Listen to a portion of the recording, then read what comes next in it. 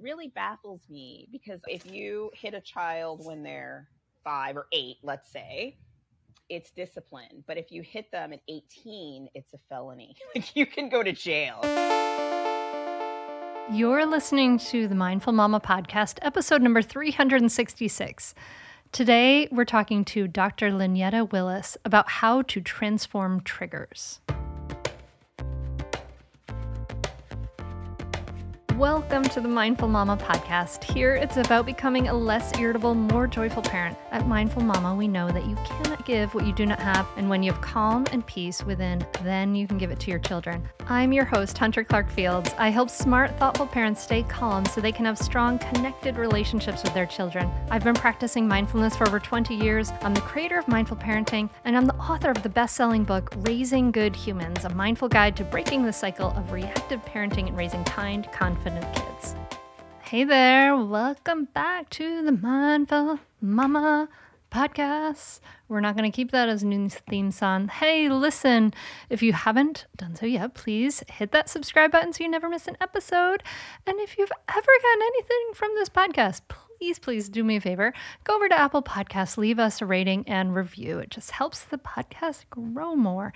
And it just takes 10 seconds. I hugely appreciate it. In just a minute, I'm going to be sitting down with psychologist and family empowerment coach, Dr. Lynetta Willis. She helps frustrated families break free from stable misery and create more joy in their parenting or partnerships. We're going to talk about triggers, right? So kids do and say things all the time that trigger intense feelings in us as parents. This is like reactivity, right? And then we're often yelling, shaming, or blaming. So what do we do when these intergenerational dramas like triggers stuff from the past, when that comes on? How do we deal with this?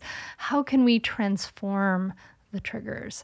So I talked to Dr. Lynetta Willis about this and more so we can move on to healing and empowerment. And I want you to listen for some important takeaways: that we have triggered travelers within us. You're going to learn about what that is, how we're always using tools, and the question is whether they are helpful or not, and that we have to retrain our brain to be able to transform those triggers. And now, join me at the table as I talk to Dr. Lynetta Willis. Do you want to stop yelling and have your child listen to? Well, I have exciting news for you. If you're hearing this right now, it means that the doors to mindful parenting are open at mindfulparentingcourse.com.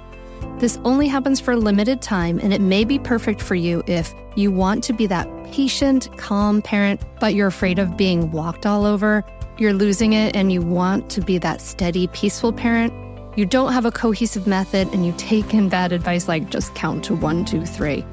Mindful parenting is an evidence-based system that not only teaches you how to calm your reactivity, but offers you a ton of personal guidance. A lot of other parenting coaches talk about the best way to respond to your child, but guess what? They don't walk you through the research-proven practices that it really takes to create changes that actually last. Mindful parenting teaches you the specific steps to create cooperative, loving relationships for life. In mindful parenting, you can learn how to stay calm, even if you find yourself shouting hourly now. Be present for your child no matter what they're going through. Resolve conflicts easily without yelling or taking away the iPad. Set limits without your child resenting you for days afterward. And build trust between you and your child so that you avoid misery in the teen years. The doors are open now at mindfulparentingcourse.com. Unlike other programs in Mindful Parenting, we offer one-on-one coaching to every member and weekly drop-in coaching sessions. Don't wait anymore. You and your kids are worth leveling up.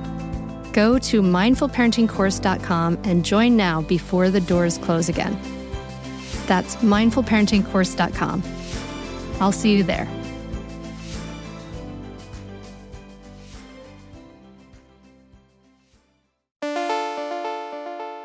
We are going to talk about a topic I'm passionate about, the sort of intergenerational patterns and the dramas that get passed down from generation to generation. We all think we're kind of starting fresh, and then we're like, oh man, look, I'm actually carrying a lot of baggage with me. Wow. Like we don't even realize it. So that's where we're going. But I'm really curious. Like, I know why I'm passionate about this. It has a lot to do with my own story and discovering my own patterns and drama that I I had thought I had left behind. And I'm wondering if it's the same for you. Yeah. I always say, like, our intergenerational stuff, it's less like a suitcase and more like a backpack that you just can't get off. It's just like, you think you're done and you turn around and there's nothing there and you're like, all right, I'm good. But you don't realize, no, it's right there on your back. But it doesn't have to stay that way. So why did I start in this? Well, the story I always tell is I grew up in a home where the 4 horsemen mindset was used to parent children. And the 4 horsemen are pain, blame, shame, and avoidance. Ooh. And that was like, I'm getting like Greek mythology vibes from this 4 horsemen thing. Yes. Exactly. And so those were the 4 things that were often used to keep kids in line. And it was what was used to keep my mom in line and my mom's mom in line, and, and so on and so forth. And when I was in my 20s, I had an experience with my sister. So I have a sister. She is 20 years younger than me. 20 years younger than you. Wow. Yeah. Are you the oldest? What my mom was thinking. Wow. Psychologically, I am. Psychologically an only child, right? Because by the time she came along, I was like literally in college. Wow. And I remember she was sitting at the counter, my grandmother's kitchen counter one day, and she was probably about 2. She was still in her little high chair. So I don't even think she was 2 yet. She was verbal. Mm-hmm. And she did or said something to me, and it just made me so angry. And I turned and I looked at her and I said, don't make me come over there. I'm so angry. I could smack you right now. Mm-hmm. And I just remember her face, like just dropping, like she was like, okay. And I knew that unfortunately I wasn't the first one that she had heard that from. I was told that growing up, right? But I remember in that moment, and I didn't have kids or anything during this time, looking at her and just feeling like, what did I just do?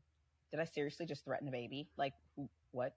And there was this split second moment where I realized, like, that is not okay with me. Like, I would never hurt her, like I was the cool big sister, like, no, that's not what happens. It's not my role.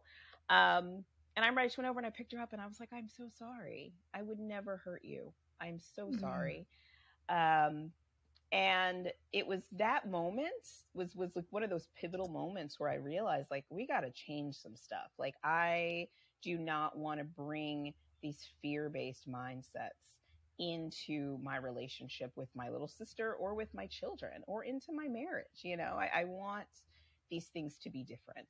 So in that moment, I made a decision to shift things. I didn't know what that meant, what it would look like, how I was going to begin, what exactly I was shifting besides threatening toddlers. I wasn't going to do that again, but I didn't know what all that entailed. And then I also had, a lot of other issues, like I was raised primarily by my grandmother. My father and my mother divorced when I was a year old. My father left, didn't come back. And that left my mother with a lot of stuff, and so there was just a lot of different patterns that had formed, in the generation before me and in previous generations. And then some of those patterns also led. And so in addition to that, I also experienced my own traumas growing up, like molestation and things like that impacted who I was, how I viewed the world, how I viewed myself. And when I got into old enough to go into graduate school, I decided, okay, I have some stuff I got to heal.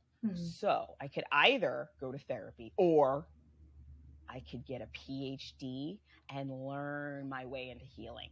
And that seemed like the best option to me. I could kill 2 birds with one stone. Exactly. It's another violent metaphor. Hard. Yeah. Which is another violent metaphor. Oi, I just realized. Yeah. But yes. yeah. I mean, that's amazing that's such a cool, it's so cool that you were able to experience this language, this reaction that was in you before you had kids, right? Because if you didn't have that moment with her, you would have just kind of been like, I got my stuff together, I'm good, blah, blah. You know what I mean? The thing that we all do, because we're only interacting with other adults, we're not in that parent-child relationship. And that was like a gift. It really was. Yeah. It really was. And then, so long story short, I learned a lot, started working with parents even before I had kids, which I thought was very funny, and they were very brave souls. And specialized in families and trauma healing and all of that stuff. And then I realized, spoiler alert, you can't learn your way into healing. It doesn't work that way. So I eventually went in, did my own healing process, went on my own healing journey. I'm still on it, I mean, it still happens. But what I realized when I got into private, because I've been in this field over 20 years now, which is hard to believe, but the more and more I talk to parents, I realize that this is common, where parents have these light bulb moments where they're like, wait a minute, I need to change some stuff, but I don't know what to change or how to change it.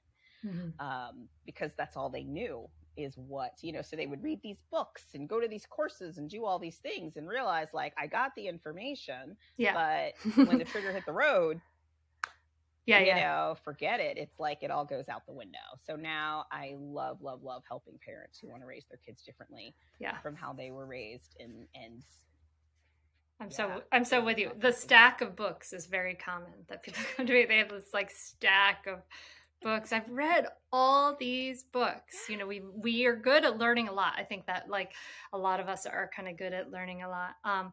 But so to go back to your own story, I mean, like for me, one of the things I was raised with was my dad spanked me.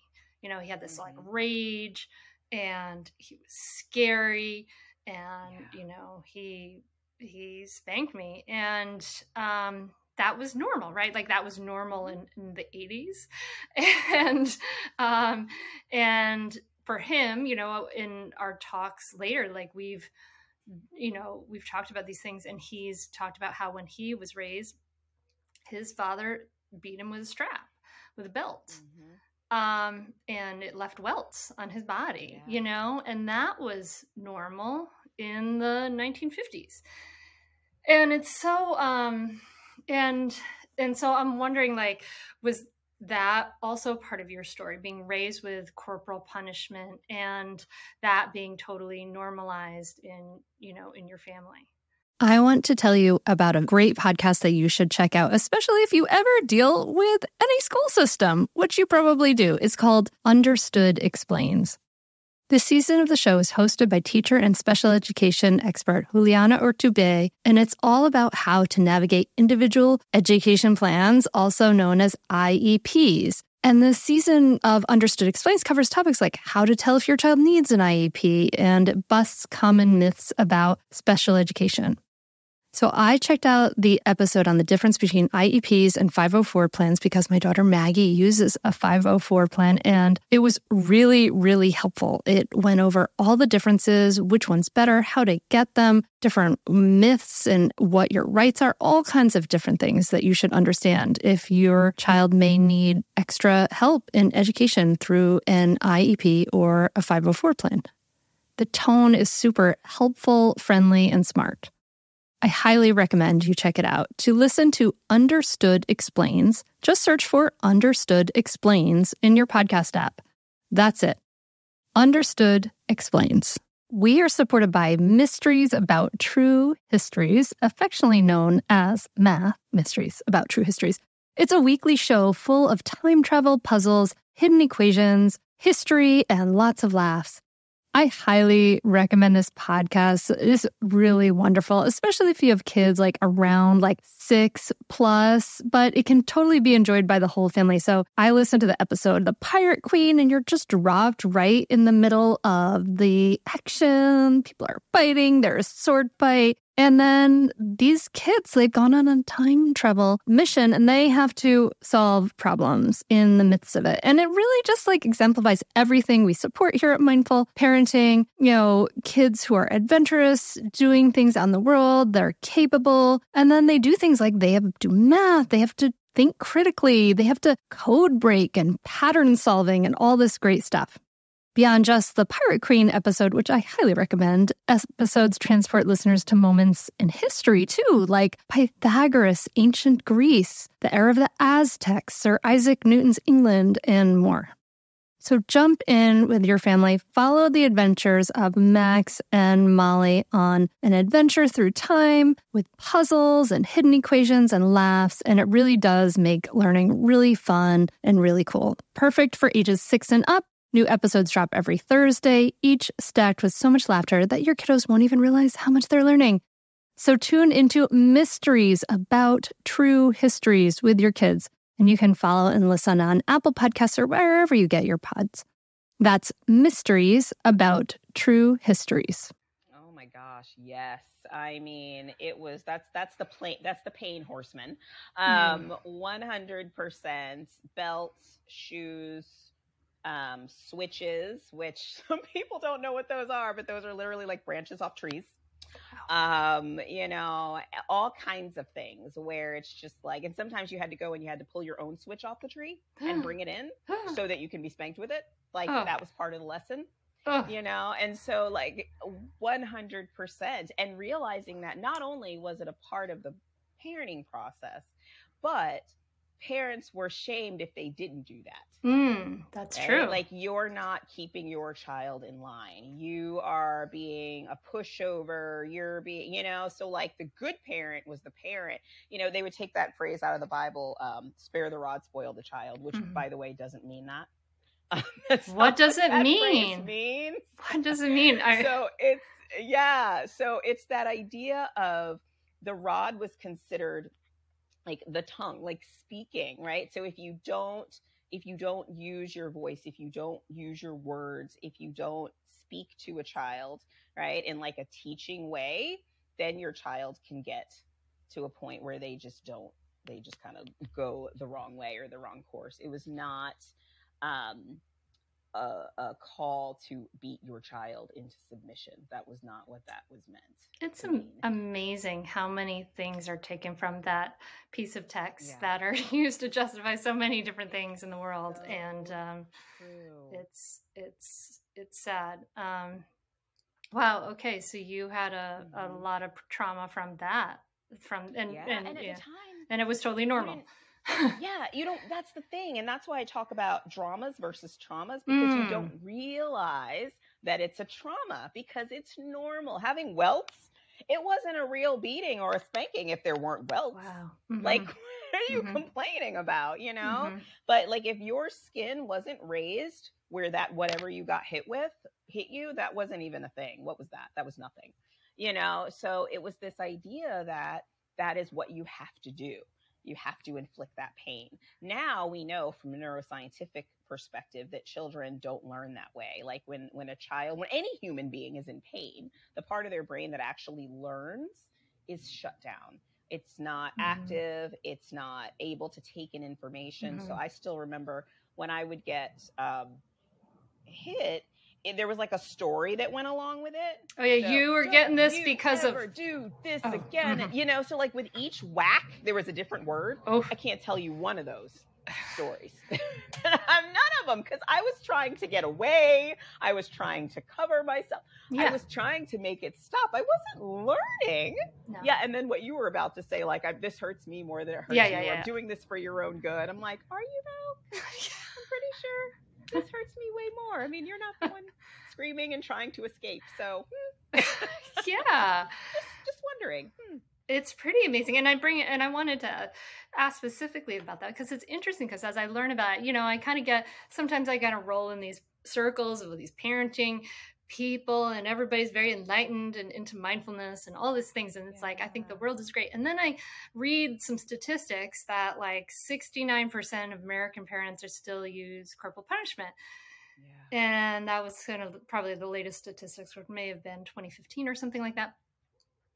Don't quote me on this exactly, but it's shocking to me. Like, it's shocking to me, but it's not questioned. Like that ideology of like, this is the way we have to do it, or we're going to have spoiled children, is still not questioned. It's still really very strong in the culture. Yeah. And actually America, I don't remember which, I was reading an article that like, we're actually one of the few countries that doesn't outlaw spanking children.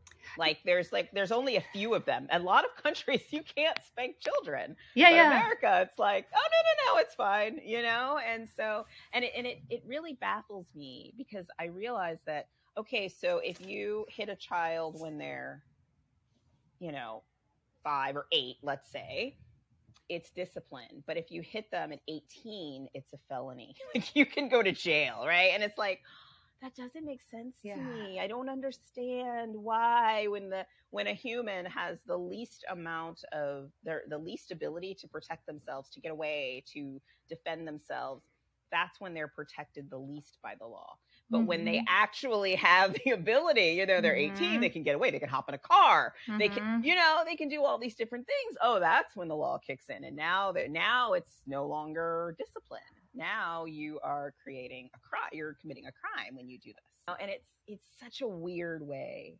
But I also want to say, I'm not saying this to shame parents who still do this, because I have yet to meet a parent who has said, I was not spanked as a child, but I just thought with my kids, it would be a good thing to try.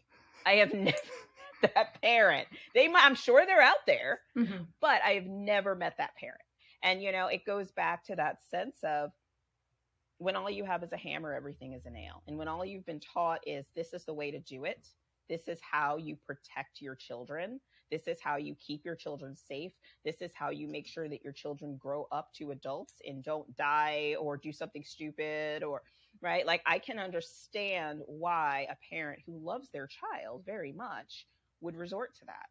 Yeah. And, like the old folks used to say, when you know better, you do better, right? And now we know that there's mountains of research that supports the idea that spanking is not the way to raise a child, or the only way to raise a child, not even only the way to raise a child that's happy and healthy and connected. And, like that's not the way.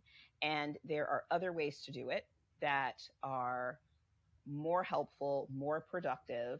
But then what parents will say is, well, if I talk to them or I connect with them, then they don't do what I say. And my thing is, yeah, it might not happen immediately. Like, if you spank a child and you tell them to do something, or you threaten to spank them, they'll probably do the thing, but if you threaten to beat me, I will do the thing. Like, I mean, I'm not good. I'm like, okay, I'll go get whatever. I'll clean my room, whatever you want me to do.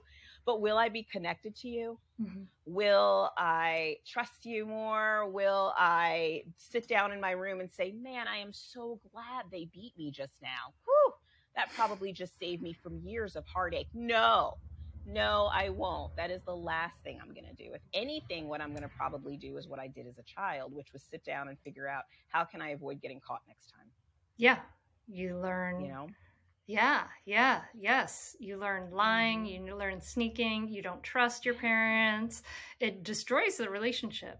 It's fascinating. It's interesting because I look back, like, and they have all, like you said, those mountains of research. And I look back at my own life and I'm like, oh yeah, I fit into those patterns. Like when I was in high school, I was like doing drugs. I was hanging out with like dangerous people, doing dangerous things. I jumped off a bridge when I was 14 because I was like in a very rebellious, place. And a lot of that, when I look back later and say, oh, look at that research, like in a lot of ways, I was very, I got good grades, all this stuff, but like there were those patterns. Like, thankfully I didn't have too many of childhood, aces like kind of stacked against me, but still I could see those patterns like played out in the research. Oh, isn't that interesting? 100%. And I always said, there were so many times growing up where I was in trouble, and looking back, I absolutely needed an adult to help me, but I was terrified. So what my first thought was always, how can I keep this hidden from my family? Yes. And I said, when my kids get into those moments, God forbid, but they probably will, where they're like, uh-oh, I don't want their first thought to be, how can I hide this from my mother? Yes. I want their first thought to be, I got to call my mom. Yeah. Or I got to call my dad. Yeah. Right. And I want them to know that this isn't about getting in trouble. This isn't about me hurting you. It's not about me shaming you. It's not about me blaming you. It's not about any of that. It's about us coming together so that you can feel supported and loved and held and get through this. And whatever you did, there might be consequences for sure. And I will love you through those. Yeah. Right. Yeah. Like we will get through it together. Yeah. And I don't know how to do that when I'm inflicting pain. I don't know how to create that type of connection with my child. No, it's definitely the antithesis of that. And that's the thing. It's like when kids are adolescents, like my whole goal of everything was like, I want my kids when they're in adolescence to be able to talk to me, come to me, to have a stronger relationship with them, because that's protective of kids when they're in adolescence. Because you have an adolescent kid, there are bigger problems. Like there are more important, more lasting, intense problems that arise than when they're 2 and 3 and 6, right? Like it's just, and so if I could not kill the relationship with the 4 horsemen, the pain and the blame and all that when they're that little, then I have a chance of keeping that relationship and happily is borne out to be true so far, strong when they're in their teen years. So it's, for me, I was like, it's like a clear connection between this relationship you build when they're little to the relationship you're going to have with that person, that child through adolescence when they really need your influence, and then that person throughout the rest of your life. Yes. All the parents I work with, I have a program called Trigger to Transform, and all of them will say, like, I want to create the type of relationship with my kids where when they go off to college, they actually want to come home for the holidays. Yeah. Exactly. Or when I Exactly. call and they look at their phone, they don't ignore it and send me to voicemail. Like they're like, oh, it's my mom, or oh, it's my dad, right? Like, and that's how you form that. You don't form that through the 4 horsemen. You form that by creating connection and openness. And granted, I guarantee you, there are things now that sometimes my kids say where I'm just like, oh, it'd been great if I didn't have to hear that. That's not the favorite. And they're not huge things, but just little things, like thoughts or a question. I'm like, are we really there? And I'm sure as they get older, there are going to be things they're going to come to me and be like, so I did a thing, and I'm going to be like, all right, tell me. But I would much rather know. Yeah. I would much rather know, even if it's like, rah. Yeah. Like, you did what? Certainly much safer to know. Okay, so let's then circle back to this idea of the triggers and the drama, because this is how it happens, right? Like, you were there with your sister, but this is how it happens with your own child. Your own child's 2 years old. They're annoying, kids.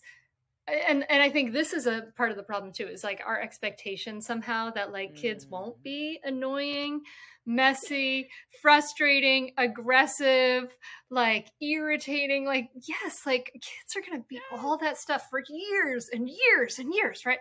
Like we need to, like, they're going to mess up a lot. Like we just need to expect that they're going to be really frustrating a lot of the time, like, as they're really immature, undeveloped human beings. So our kids annoy us, they frustrate us. We have an expectation sometimes of like, it's weird, like our expectation for little babies are so minor, and then as soon as they can walk, we're like, oh, you can do everything on your own and you should do it exactly when I say so, right? And so our expectations jump up, and then we're so frustrated and something comes out of our mouth, right? Just like that did for you. And for me, like that's still, like, it's so interesting because I can still my go-to when I'm frustrated, when my full brain is not online, my still the thought that comes to mind is a threat. And sometimes I say the threat, sometimes I say, oh my God, I want to threaten you right now. And I just name that's what I want to do. Yeah. Sometimes I walk away. There are different things that happen for me now, but when in the beginning it came out as whatever it was yelling or it was threatening. And these are reactions, right? These are nervous system reactions. These are triggered reactions. So can you talk to us about kind of what that is and what's happening in the body for parents in this moment? Yeah, absolutely. So in Triggered to Transformed, I use a lot of metaphors and visuals because I'm a very visual person. So I talk about how we have an empowered guide and we have triggered travelers. And if you think about it in terms of like a caravan in the desert, ideally the empowered guide leads our caravan through the desert, but usually what happens is we have these triggered travelers within us that will see something or hear something or think something that reminds them of something from our past. So they might see a shadow on a wall and then they freak out and they scream and say, oh my God, we're unsafe. We're going to be trampled or killed or eaten or destroyed or whatever. Run. And then the rest of the caravan turns and follows the triggered traveler off the hill. Now, what that looks like as a parent is our child says or does something that reminds us of something from the past. So maybe an example that happened recently, I had a father that I was working with, and growing up, he was very neglected, and so as a parent, when his child would want mama, like, I want mama, I don't want you. This would, like, his triggered traveler would say, oh no, that thing is happening again, where we're being rejected and we're being, turned away from, and we're going to be left in the house alone and nobody loves us. And we got to destroy the thing that is hurting us right now so it doesn't happen again. And so what that looked like is he would get really snarky and really mean. His kid's like 3. He didn't get it. But in Dad's mind, he was triggered. He was triggered. That when we become triggered, our kids aren't our kids. Our kids become the other. They become the thing that is threatening us, causing us pain, scaring us, leading us to feel unsafe, all the things. And from a nervous system perspective, it puts us either in the fight-flight mode or in the freeze mode. And when we get into those modes, you don't connect. Those parts of our brain didn't form for connection, right? Like millions of years ago, we weren't trying to cuddle with the lion that was trying to eat us. There was no reason for that. So when you're in that fight, flight, freeze space, what you're trying to do is protect yourself. The triggered traveler is trying to protect the caravan. And so what ends up happening is you go into protection mode and it's like your kid becomes the lion.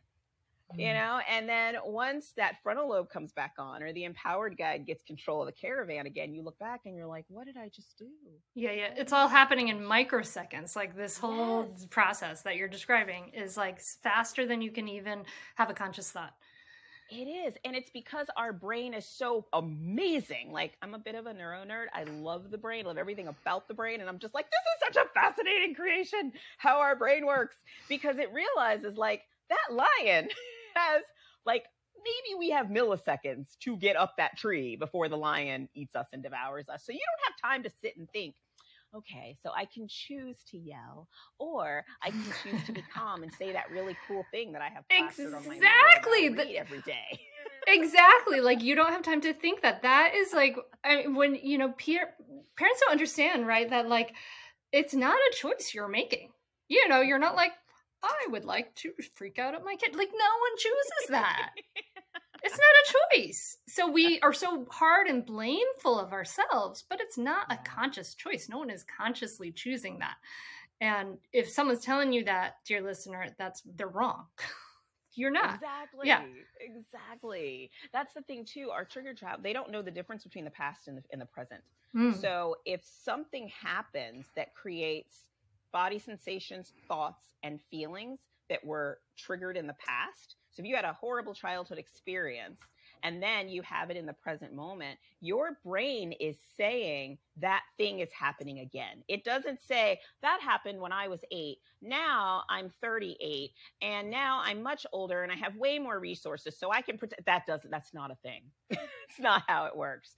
So that's why I say, like, the best thing that we can do for ourselves, I'm all for the sticky notes. Oh, my child's not giving me a hard time. My child's having a hard time. That's all great if you can access that in the moment, which eventually we can. But the first thing we have to do, and this is what happens in Triggered to Transformed, is we have to retrain our brain, retrain our nervous system, create new habits figure out what it is that's being brought up in us in those moments, right? Once you start to excavate what's in the backpack, that's when you can start taking off the backpack. That's when you can start pulling things out of the backpack and leaving them on the side of the road.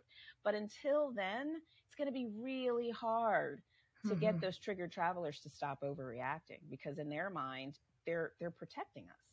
That's what our brain is designed to do, protect or connect. And when your fight, flight, freeze is on, that's when you go into protect mode. When it's off, that's when you can connect. But it is really hard to connect from that protective place. Amen to everything you said. I mean, absolutely. Absolutely. Yes. Yes. We have to retrain the brain. And so, and that's the way I work with this are the tools of mindfulness, right? The tools of practicing calming the nervous system, practicing to also to kind of like dig in and understand what those triggers are. How do you get parents started on this process of retraining the brain? Yeah, so I have a process that I created called the PAVS framework, and it contains, it's PATHS, it's an acronym, and it basically stands for the 5 areas that I think we really have to address in order to truly start to transform and retrain how we show up in our children's lives, how we show up in our own lives, so that we can show up as the parent we truly want to be. And P stands for perspective. And what that relates to is the stories in our head. Those stories, oh my gosh, will get us in trouble every single time, because I guarantee you when that brain is triggered, you're going to tell yourself stories that protect you, not stories that lead to connection. So the whole, my child's not giving me a hard time, my child's having a hard time, that is great in connection mode. Protection mode, my child's manipulative, my child's being a brat, my child's being, right? It's to separate you. Again, you don't want to hug the lion. So when you're in that moment, realizing in beforehand, like, what are the stories that you're telling yourself when your child does those things? Get really clear on those for yourself early. That way, when they pop up, you can recognize them and you can catch them faster. Yeah. The A stands. Oh, go ahead. No. I was just going to say, like, I mean, those stories are, and it is something. It's something we have to address after the fact or outside of the fact. Like, it is like not, and so what Lynette is talking about is not super comfortable, right? We have to kind of revisit that moment and say, what was I thinking? We have to look at this like moment in ourselves that we may have felt we later may feel ashamed of. We may feel it was like an ugly moment, right? Where we may have had anger and aggression, all of these feelings, which are, I mean, especially anger and aggression, totally verboten for women to have. Moms, gosh forbid, like that. A mom should be angry and aggressive. So the whole process of, even like, dear listener, you listening to this right now, and even, as we talk about this, considering the idea that you would look back on these parts of yourself that aren't so pretty, is positive step towards accepting that this is part of being a human, and this is part of,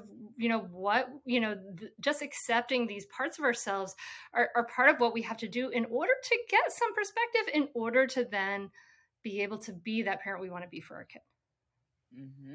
100%. And in the A, that stands for awareness. And it kind of goes back to something you said earlier, which I loved, when you said, sometimes I tell my kids, I really want to threaten you right now, right? Like, being aware and being authentic. I am so, oh my gosh, if I could just get on a soapbox for 1 second. Oh, this idea, say it. This idea that infuses the parenting world right now, that we have to be all kind and pretty and nice with our kids all the time. It's like, it's not possible. I'm not saying go out and call your kid names, not that, but owning what you're feeling. I am really angry right now. I am really frustrated right now. I need to take a break right now, but when we try to pretend like we're like, oh, everything's fine. And number one, our kids know we're lying, because our kids have also developed this beautiful ability called neuroception, where it's our ability to tell like be able to really read someone's facial expressions, read their body language. They know when you're not fine. And what that does is it confuses them, because you're saying everything's fine. It's fine. But they're looking at you and they're like, but you don't look fine. So now they're like, I don't know what fine versus not fine is, right? So being authentic, it teaches them to be authentic too. And to be able to trust you. Like they can't trust you if you say, I'm calm, I'm fine, and you're not. They learn to not trust you or believe you because you're lying. Yes, exactly. And then you learn not to trust you and believe you because you know you're lying. So it's like, I can't do this. I'm just going to screw up my kid. No. So be authentic. And one of the ways that we can do this is through self-awareness. And this is a really, really big piece of the puzzle. Being able to be aware of not just your thoughts, but your body sensations and your feelings. And if you grew up like I did, I've had a love-hate relationship with my body sensations and my feelings, because feelings were, it was always like, stop crying before I give you something to cry about. So I always felt like, oh, I guess this must not be cry-worthy. Like, you know, the fact that thing happened, I must not. So I got to a point where I didn't trust my feelings. I didn't trust my body sensations. I didn't understand what they were for. And when I did feel sad or mad or mad was okay. But if I felt sad or wounded in some way, in my mind, these are liabilities. I need to get rid of these horrible feelings because they're just going to send me, these aren't helpful, you know? So you had to defend yourself. Yes. Yeah, you had to be defensive. You had to have some armor around you to protect yourself in that environment. That's exactly what I see in my dad. Still, actually, he has all this armor, right, from when he was a kid to defend himself.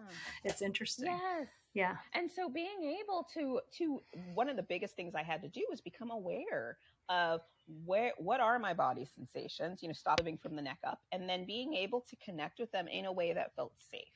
Right? Because it's really easy to be like, sit down and do a body scan. Well, not everybody feels safe in their body, right? So figuring out ways to do that in a way that feels safe to you. Maybe it's not sitting down and doing a body scan. Maybe it's dancing or going for a quick jog and just noticing what that feels like in your body, doing things that feel good to you, and then just noticing how that feels in that space. Right? It could be something that's helpful. So being aware of what are my body sensations, realizing that emotions are your friends. They're just signposts. That's all they are. They're just signposts that give you insight into what you need, where you are, and where you prefer to be.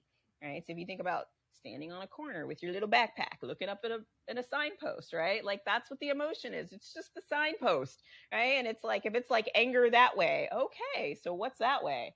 Oh, the whole nighttime battle thing. Okay, that makes me angry. And then you can get some insight into, when do I start to feel that in my body? When do I start to notice that emotion? And that's where you can start moving into T, which are the tools. And I always say we're always using tools. It's never a question about not using a tool. The question is the tool I'm using helpful or unhelpful? So taking 5 deep breaths is a tool, yelling is a tool. They're both tools. I like that. One will just probably lead you in a direction that will probably make you more angry, and the other will probably lead you in the direction that at the very least won't move the needle at all. Like you won't get more angry. You might not get less, but you won't get more, right? So once you become aware and you start to read the signposts, read your body sensations, read your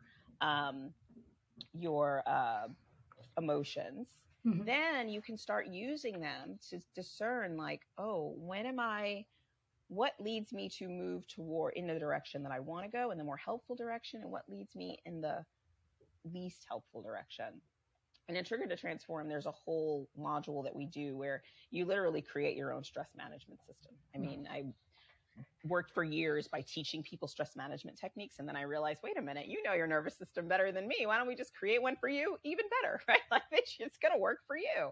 And because this is so important. It's so key. I can sit up here and I can tell you all the things to do, but it's your nervous system. And what it's really about is getting in touch with your nervous system and learning how your nervous system operates and what your nervous system needs. So once you get that, then you can start to choose what are tools that I can access before that moment happens, because now I know what it feels like in my body and what I'm noticing before it happens, and even during.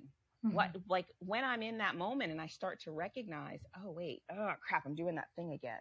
What do I need in that moment? What's one thing I can do or say or whatever to help pull me out? Like one of my clients, she'll start singing Disney movie songs. It's awesome. Let it go. Let it go. We don't talk about Bruno. No. She'll just start singing a song. And it's actually uplifting because then she said when she first did it, her kids were like, what? Yeah. What is happening? Complete confusion. Right. But now when she sings the Bruno song, her kids realize like, oh, mom's flying off the cliff again, and she'll just belt it out. She also, I think, happens to be a great singer. So for me, my kids would probably run, but her kids might even join in. That's hilarious. I think it'd be amazing just like her kids take on this tradition and like start like a new habit in their family, and they like start singing the songs and anyway. I know. I like that it's vision. Like a musical. Yeah. It's like a Mary Poppins movie. Everybody just starts singing randomly, So like, what's something that you can do in the moment that'll create that pattern interrupt, right? Just one thing. Hey there, I'm Debbie Reber, the founder of Tilt Parenting and the author of the book Differently Wired. The mission of Tilt is to change the way neurodivergence, whether that's having a learning disability, having ADHD, being gifted, autistic, or some combination of all of the above, is perceived and experienced so differently wired kids and the parents like us raising them can truly thrive. On the Tilt Parenting podcast, I get to talk with authors, therapists, educators, and parenting experts who are committed to this mission. I ask the questions my listeners are most curious about when it comes to supporting our kids. And in turn, my guests share strategies for challenges, out-of-the-box ideas for navigating school, best practices for therapies, tips for advocating, and so many thoughtful insights on what it really takes to help our kids grow up feeling seen and respected so they can create awesome lives for themselves. I know that raising a differently wired kid can feel overwhelming and isolating, but I promise you, you are not alone, and it can feel so much better. If you're on this parenting journey, come listen to Tilt Parenting. Together, we can shift this paradigm and show up for our exceptional kids with hope, possibility, and joy.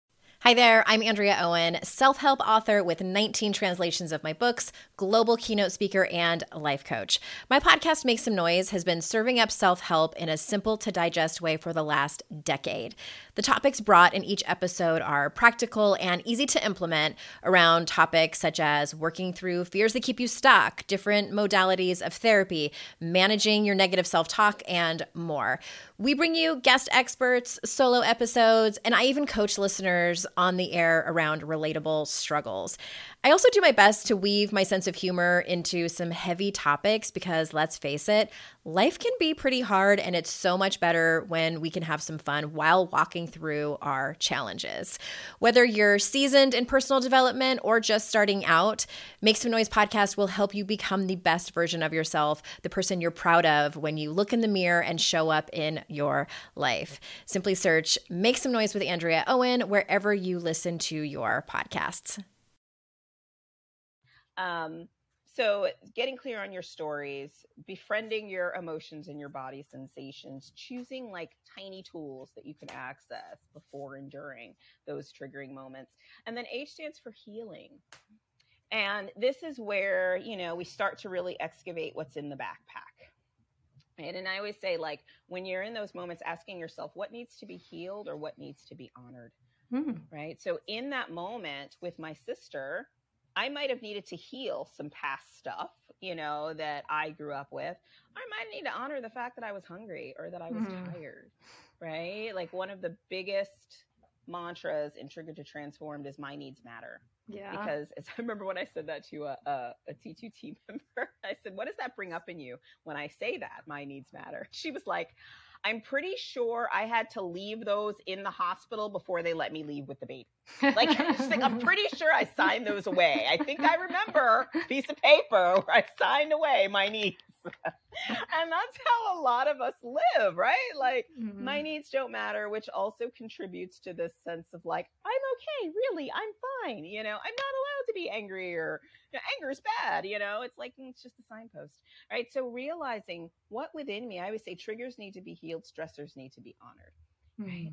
So those triggers, those things that are coming up from your past, like when your past impacts your parenting, that's a trigger. That's something that's coming up, that is something's happening that's reminding you of something from the past. When your present impacts your parenting, that's a stressor, right? Like maybe you need to eat more, maybe you need to sleep longer, maybe, and more than likely, they're all intertwined with each other. But the clearer that you can get, like I know for me, after like 6, 7 p.m., I'm no good as a mom. I'm done. Oh, me too. That's when I'm just drowning at that point. Please don't say or do anything that's gonna oh my God. Stressed. My teenager, she comes in, we go, we're like, Bill and I would go to bed. Like sometimes we're like in bed at like 9:15. We're just reading, chilling. She comes in at 9:15, like fairly often, and starts to talk to us about like somehow this is the time of day she has realized I have unanswered questions. There are logistical things, all this stuff.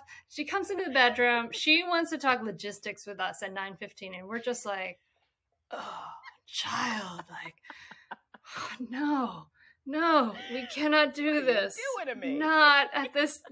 Sorry, no. And she gets so frustrated with us sometimes, but we just had to hold that boundary again and again. Like, I'm sorry, we cannot do this at this time of night. No. Right, I'm gonna need you to write that down. Yeah, right. Like, I forgot. You got to take me to Target right now because I have this project, and you're just gonna have to live with that consequence because it ain't happening. Yeah. What? I love that though. What you said, triggers need to be healed, stressors need to be honored, and in that whole, it's like about your needs matter. I mean, this is where this all comes through, and then we're teaching our kids that when they're parents, their needs will matter too. They won't feel the need to unhealthily self-sacrifice themselves. So. Oh, you're not helping. Self-care is family care. You're not helping. You're not caring. We think, I've thought this, like, if I give this up and I stay up late and I get up early and then I'm helping my family. No, I'm not, because then I'm a brat. Yeah. Like we talk about our kids being annoying. I'm super annoying when I don't get sleep. Are you kidding me? You want to talk about stressing out my kids and triggering them? Like they're like, oh, it's her again. Right? So realizing like, that's not helpful. It's not. And then the S stands for self-empowerment. And this is where it all comes together. When we're able to truly walk the other paths, really get clear on our stories, start befriending our bodies and our feelings, start to choose and implement tools that feel good to us, and start healing and honoring what's going on in our lives.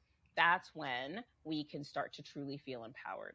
That's when all of the habit shifts and the rewiring, we can bring those together in a helpful way and start to feel empowered in our relationship with our kids. Because we can say, I always say, you always have power in a situation. Even if you're like stuck in the middle of the forest in a sleeping bag with a broken zipper and there are ants crawling in your sleeping bag and you can't get out. Whatever. You still have power. It sounds horrible. But you can like hop to the ranger station or something, right? So realizing you have power. There is power. You have power within yourself.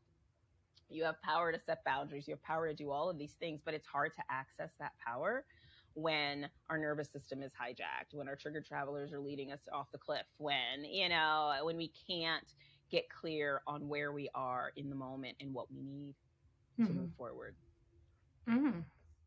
Well, this is beautiful. I love the way you've laid out your system and the whole thing, and it completely coincides with what I teach in mindful parenting, the awareness, the tools, the healing, the empowerment. This is what we need. What needs to be healed, what needs to be honored, and then we can start to show up skillfully rather than unskillfully, right? Then we can put aside those 4 horsemen and make it a relationship rather than a power struggle, which is like amazing. I have the feeling that I could like geek out with you with this for a long time, but we're gonna honor your time. Really good.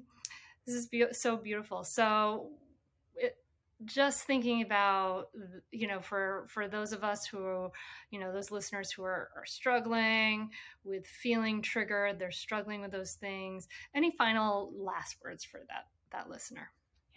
Yeah, I would just say one of the things I love to say to people is there are going to be times where you're going to start to wonder, and you probably already do if this conversation has resonated with you, where you start to think, okay, either I'm broken or my kid's broken or our relationship is broken. Something's broken, not sure which, maybe all three, and what I want to say is you're not broken, your kid's not broken, your relationship isn't even broken, but you likely have habits that need to be. Yes. And that's what we're talking about here, shifting those habits. And when I find when we think about these as unhelpful habits, it becomes more digestible, right? As opposed to, I have to fix and heal everything that everybody ever did all the way back to the caveman days in my lineage. Like, good luck with that. Let me know how you figure that out. But